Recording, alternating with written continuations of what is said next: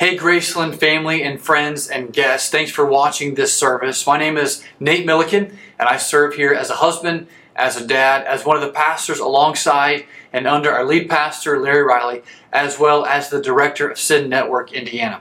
Hey, something that I'd like you to mark your calendar with, and that is the date of September 13th. We're hoping and planning, and we hope that you are as well, to reopen on September 13th at 9 and 10:30.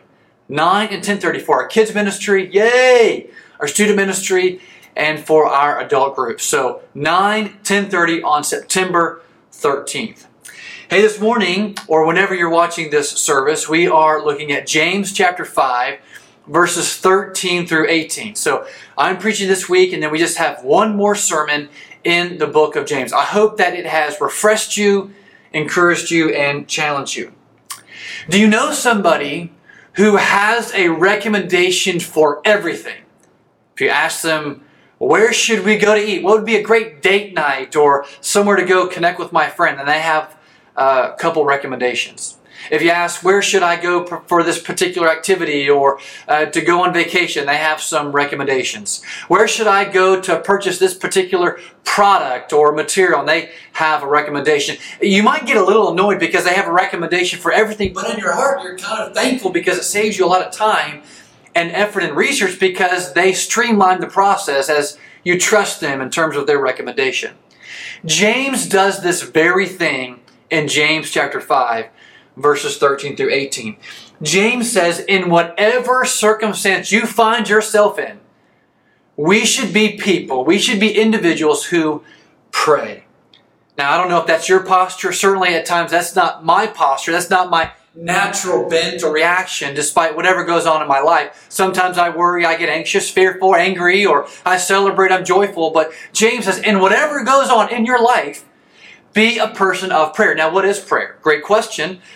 I've defined prayer from my friend Dr. Chuck Lawless as a cry for relationship and a commitment of dependence. You could go ahead and write that down. A cry for relationship. We understand that we are finite beings, we're created beings, and we cry out to have a relationship, a friendship with the one who's made us. And a commitment of dependence. We're not ultimate beings and we're not reliant upon ourselves. At least we shouldn't be. We need to be reliant and dependent upon Him. I also love what Tim Keller, a former pastor in New York City, an author, theologian, professor, said about prayer. He says prayer is like dinner conversation with a good friend. Right? Somebody comes over and you may make a great meal or may experience a great meal, but really what you enjoy is just the presence of a good friend or friends. To talk, to engage, to share, to be vulnerable, to lean in, to challenge, to confront, to encourage, to celebrate. And so prayer is a cry for relationship, a commitment of dependence, and it's like having a dinner conversation with a great friend. Now, as we look through this passage, James chapter 5, verses 13 through 18, I want to commend you this big idea, and it's this. Prayer is commended for every situation. Prayer is commended by James for every situation. There's the big idea, the main point that I want you to walk away from in terms of this sermon, this little Bible study. Prayer is commended for every situation. Now, I want to encourage you to understand and see in the Bible that the Bible is relevant and practical.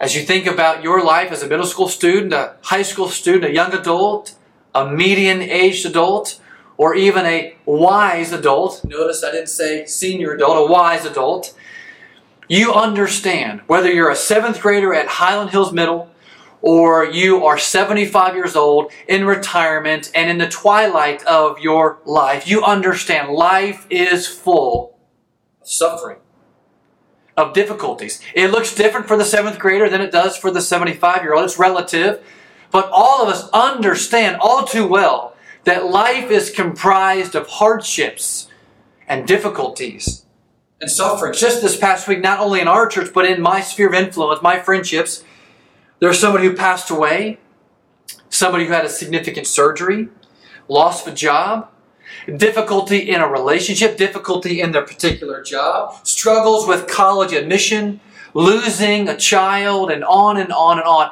Not to mention there were joys and highlights and celebrations. Life is full of lows and highs, and the good and the bad. And James's response is to pray. In fact, this is the most commonly used word for prayer, used over 80 times. And you might be inclined to think that James is not giving specific content to our prayer, but I think what James is saying, when difficulties arise, as he has called Christians, followers of Jesus, to endure with the right spirit and the right perspective, he also is saying lean in with the right spirit and the right posture and attitude with regards to the discipline of prayer. I'm not sure if you would describe yourself as a man, woman, boy, or girl as a person of prayer, but prayer is that spiritual muscle that we flex our dependence upon God, a cry for relationship, and a desire just to talk to Him. So I think as James is saying, prayer is committed for every situation. I think what he's calling us to is this spiritual steadfastness in and through the work and the discipline of prayer. Now, when should we pray?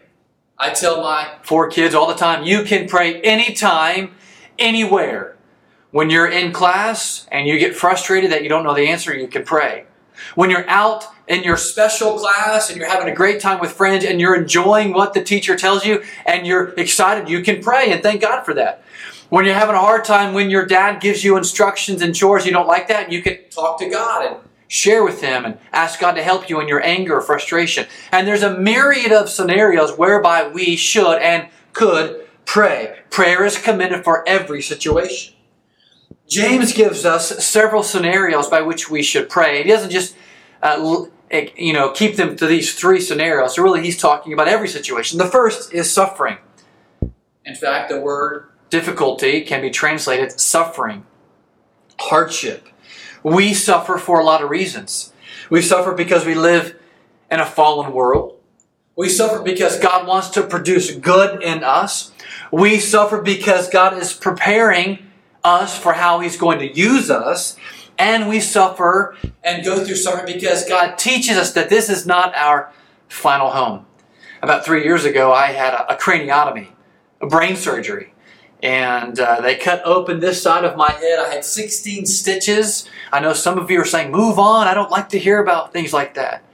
But God used that in my life, not just to be proactive about remedying an aneurysm that I had in my brain, but also He used it to teach me about being sympathetic, empathetic, to identify, to be compassionate and patient and gentle and loving, and to be more caring for people who are going through physical hardship. So when we suffer, what should we do? James says we should pray.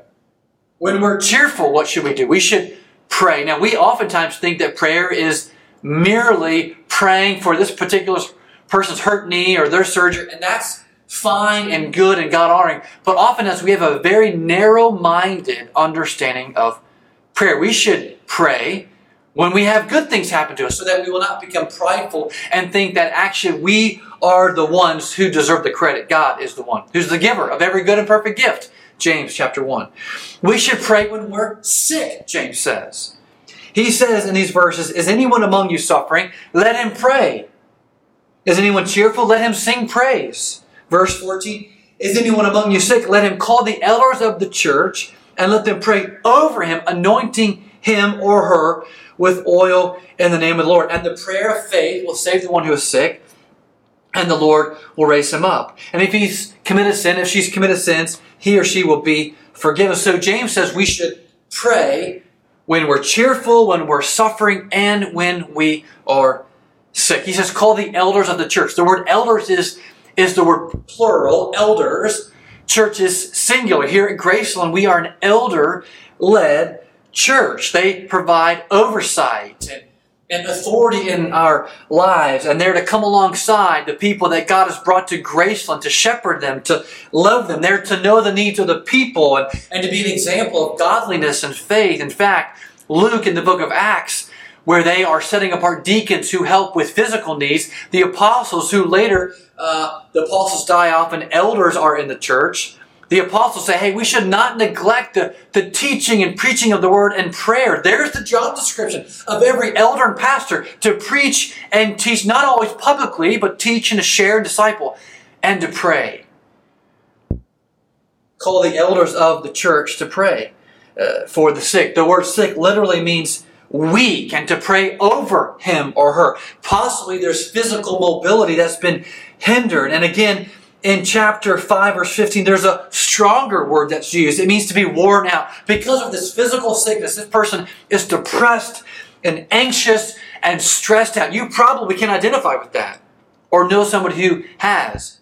When they're going through difficulties, physical surgeries, physical hardships, stress and depression, anxiety sets in, and that's attributed many times to the physical sickness going on in a person's life. And they say, James says, call the elders of the church to come and pray and to anoint this person with oil.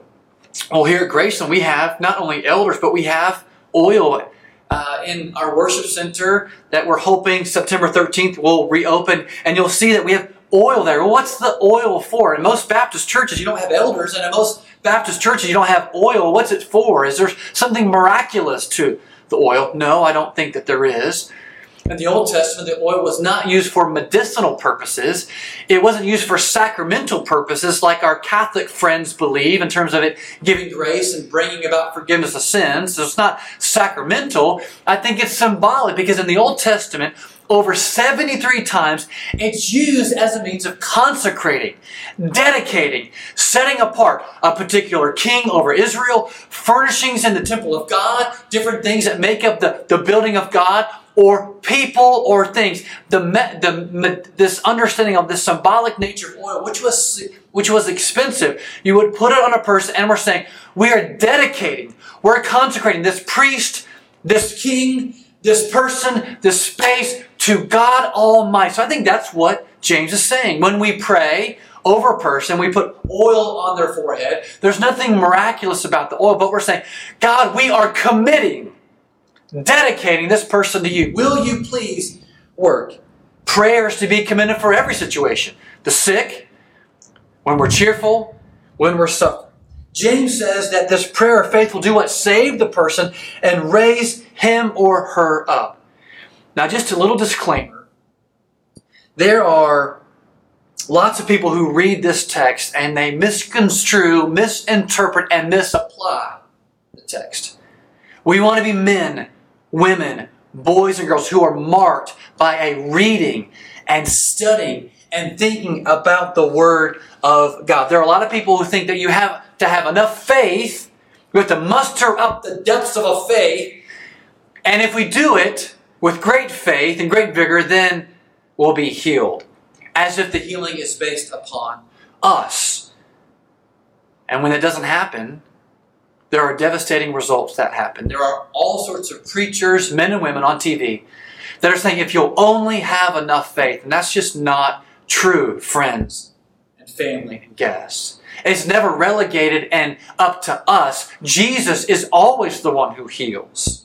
And when certain people are told we didn't have enough faith and they're still in their hardship, can you imagine how condemning and discouraging that must be? And really, it's not about the person. What does James say? Gather the elders of the church, so that the elders not have enough faith. But I want you to think for a moment about the Bible. How many times did Paul, the Apostle Paul, the greatest missionary and theologian and pastor who has ever lived apart from the Lord Jesus Christ, he prayed 3 times that Jesus would take away his physical pain. Once, twice, and 3 times. And God saw fit not to take that away. So I want to encourage you to read the Bible and understand the Bible in its context, and to be accurate readers and studies of the Bible. Well, what's going on in this passage? The faith exercised in prayer is faith in God, who sovereignly accomplishes His will. And when we're praying, we're recognizing explicitly or implicitly that God is in control. You might say that the prayer as 1% is circular in shape. It begins in heaven and ends in heaven. It's by the sovereign will of God. And James says that this prayer will raise up and bring healing. I think ultimately he's referring to the healing that all of us will experience. Mental, physical, emotional healing that we will all experience one day on the other side of this life. And yet there are times, is there not? There are times, absolutely. I've experienced it, I've seen it, I've read about it, you have as well. When you gather together and you pray and God Almighty actually brings healing. It's not based upon us. It's not based upon the intensity of our faith. Jesus is the one who brings healing. Prayer is to be commended in every situation. This prayer, as James says, the prayer of a righteous man is powerful and effective. The prayer of a righteous woman is powerful and effective, meaning that when we pray, God can use and He can do great things. But how do we become righteous and pure and clean? Well, I think there's a little gospel glimpse there in James chapter 5, verse 16. We don't make ourselves morally clean, pure, and righteous.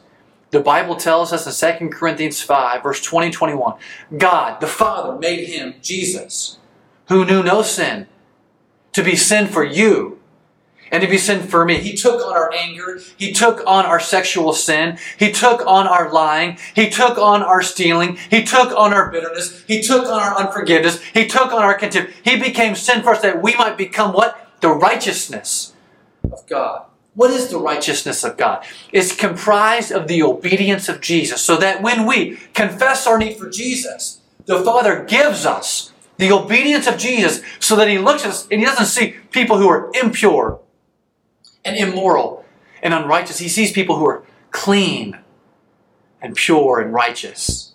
Not on account of what we've done, but on account of what Jesus has done. So have you surrendered your life to Jesus?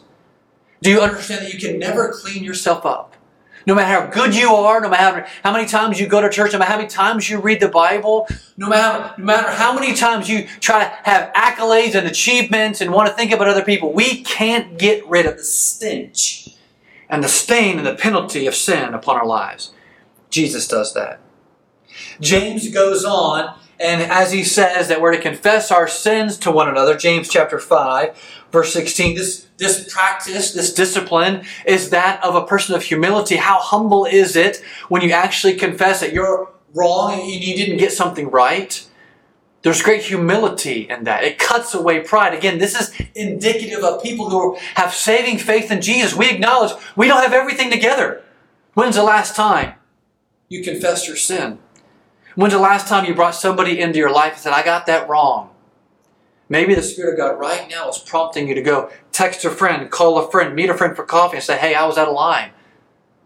I shouldn't have done that. That's a great practice of a church that will have power by God to do great healing. When we are a praying church, and part of our praying church is a confessing church. James closes with an example in history of Elijah who actually lived. And many people in Jesus' day thought that Elijah was a superhuman. Listen to some of the things that he did. A prophet who went to battle with the wicked, sinful prophets of Baal. Then he fled for his life. He exercised great power. He saw sights beyond human comprehension. He raised the dead, multiplied food for a widow, ate food at the beaks of ravens, feasted in the wilderness at the hands of angels, foretold of feast and famine and the coming of rain. And then he vanished from the earth, was whisked away in a chariot. And you think, there's no way I could be like Elijah. But that's James's point. He was a man just like you. He was a person just like me. And yet what characterized Elijah was a dependence, an intensity, a passion, a cry, a reliance upon God. Prayer is to be commended in every situation. Suffering, joys, highs, lows, wrongs, difficulties, sickness. Elijah knew in his core he was a man that needed to be dependent upon God. As I close this sermon, a lot of commentators believe that verse 16 should be better translated. The prayer of a righteous man or woman is of great power when energized. Energized by who? The Holy Spirit, who energizes us, compels us, drives us, impassions us to engage in prayer, to be dependent, to be reliant, to be passionate for Jesus. So as we come to Jesus, recognizing our need for Jesus, confessing our sin, agreeing with Jesus, praising Him for the joys and the gifts and the highs in our lives, and requesting comfort for the broken and the sick, and in so doing all of that, prayer to be committed in every situation, there is great power. We want to be a church. I want to see us become more and more a church, as I know that you do, to see Grace to become a church that has great power. And it will come as we understand prayer is to be commended in every situation. Let's pray. Father, would you help us see the truth of this text, to believe it and to do it, and to be men, women, boys and girls who cry out for relationship, who commit dependence, and long to talk to you like a close friend. Would you see fit to work in our hearts for the glory and renown of our great crucified and resurrected King, Jesus. Amen.